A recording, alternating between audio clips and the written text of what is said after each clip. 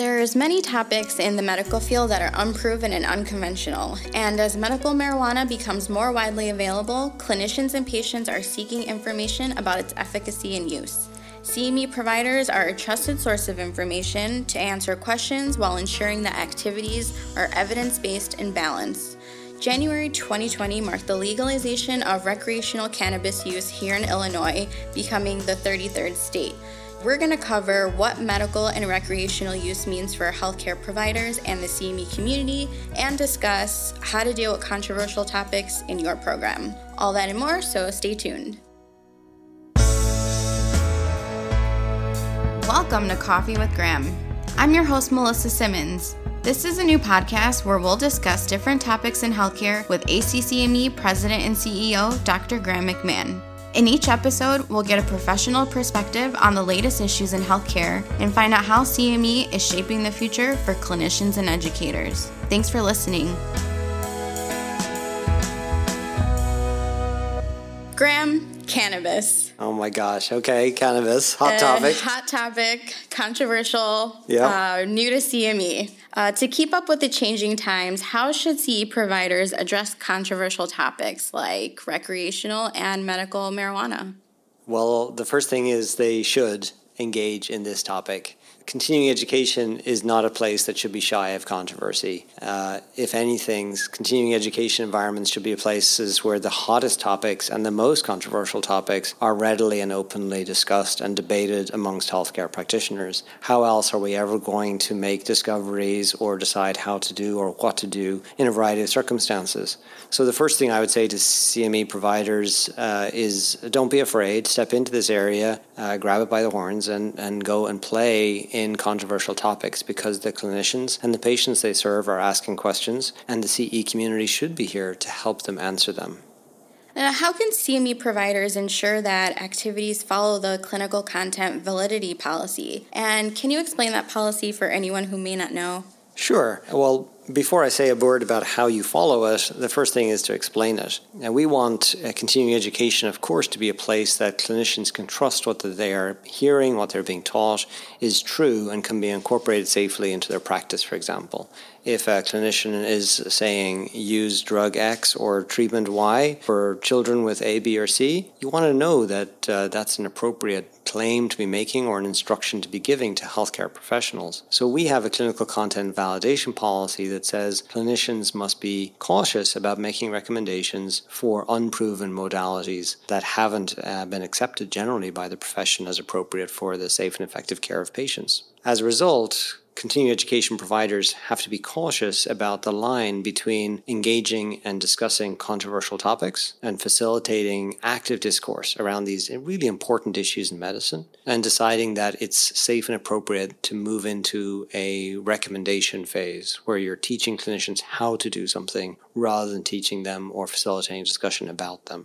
If you're going to teach somebody how to implant stem cells for a particular indication, for example, then you want to be sure that that's appropriate and that's not going to harm patients, and that, more importantly, it's been proven to help patients. Because above all, we as professionals are required to abide by the mantra of above all, do no harm. So CME providers who are interested in working in controversial topics should by all means do exactly that, but they should be cautious about allowing recommendations for care to be disseminated that aren't backed by appropriate evidence-based standards. So educating, not recommending.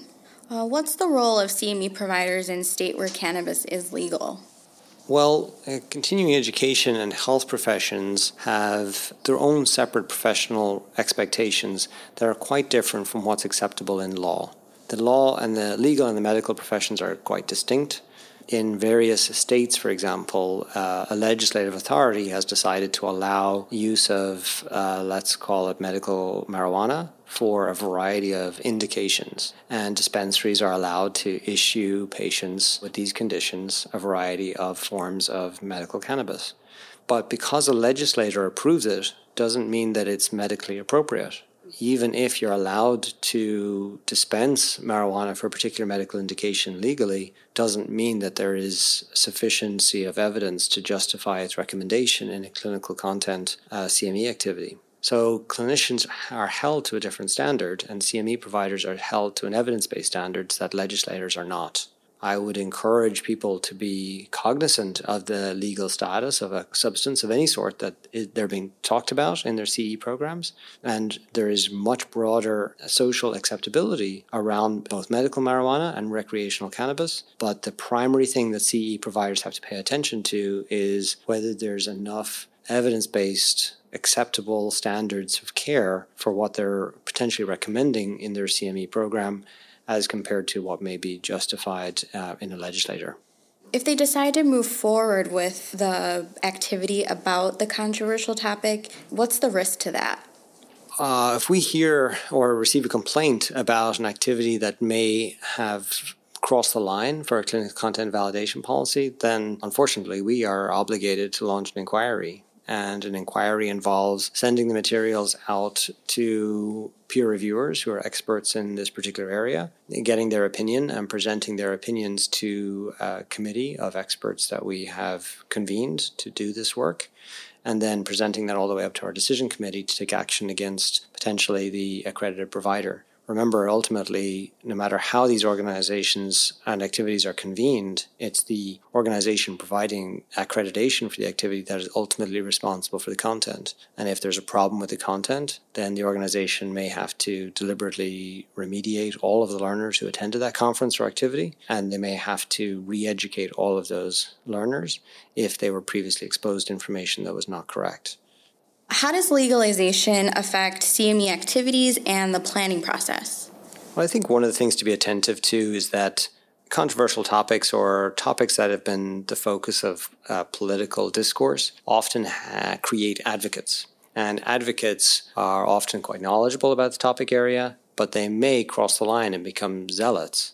And of course, zealots, or those who are passionate about a topic, which of course we celebrate in education, may not be able to provide a balanced conversation or facilitate such a balanced conversation. So CME providers have to be careful about who they recruit to teach or facilitate conversation in an accredited activity to ensure that they don't seed the audience or expose the audience only to advocates or zealots who have one particular point of view, and not let them hear from those who might have a more conservative approach to a particular novel condition or treatment.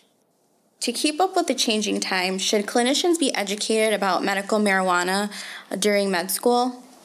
I think clinicians need to be educated about any treatment that works. I don't think of medical marijuana as separate or distinct from a standard pharmaceutical. If it works, no matter how it's delivered, it works, and I want my patients to have access to treatments that work, where the balance of safety and efficacy are known and the product is available. But the key question is, does it rise to the level of efficacy that's been demonstrated for other treatments that we do spend time deliberately teaching about in medical school, in residency, and in continuing education? And when any product, no matter what its derivation, whether it's a plant or manufactured in a factory or pulled out of the air, no matter where it comes from, if it's going to work for my patients, I want to learn about it and be able to use it. And it doesn't really matter that it is medical marijuana associated with all of the political and other controversies that have dominated some of the conversation. It just matters that it works, and I should learn about it in a variety of places where it could be taught.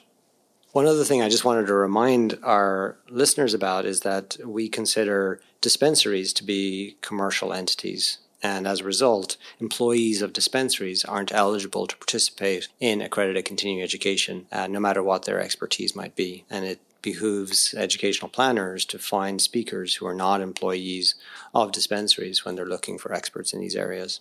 So when dealing with controversial topics, tackle it head on. And as always, if you have any questions about the clinical content validation policy, don't hesitate to reach out and ask us. Thanks for talking about this, Melissa. It's an important topic. Well, great, Graham. As always, this has been very insightful. Thanks, Melissa. If you enjoyed this conversation, we're always looking to extend the discussion on CME. Feel free to reach out with topics you'd like us to cover, or let us know how you're addressing these issues in your organization. Thank you for listening, and catch us on the next episode of Coffee with Graham.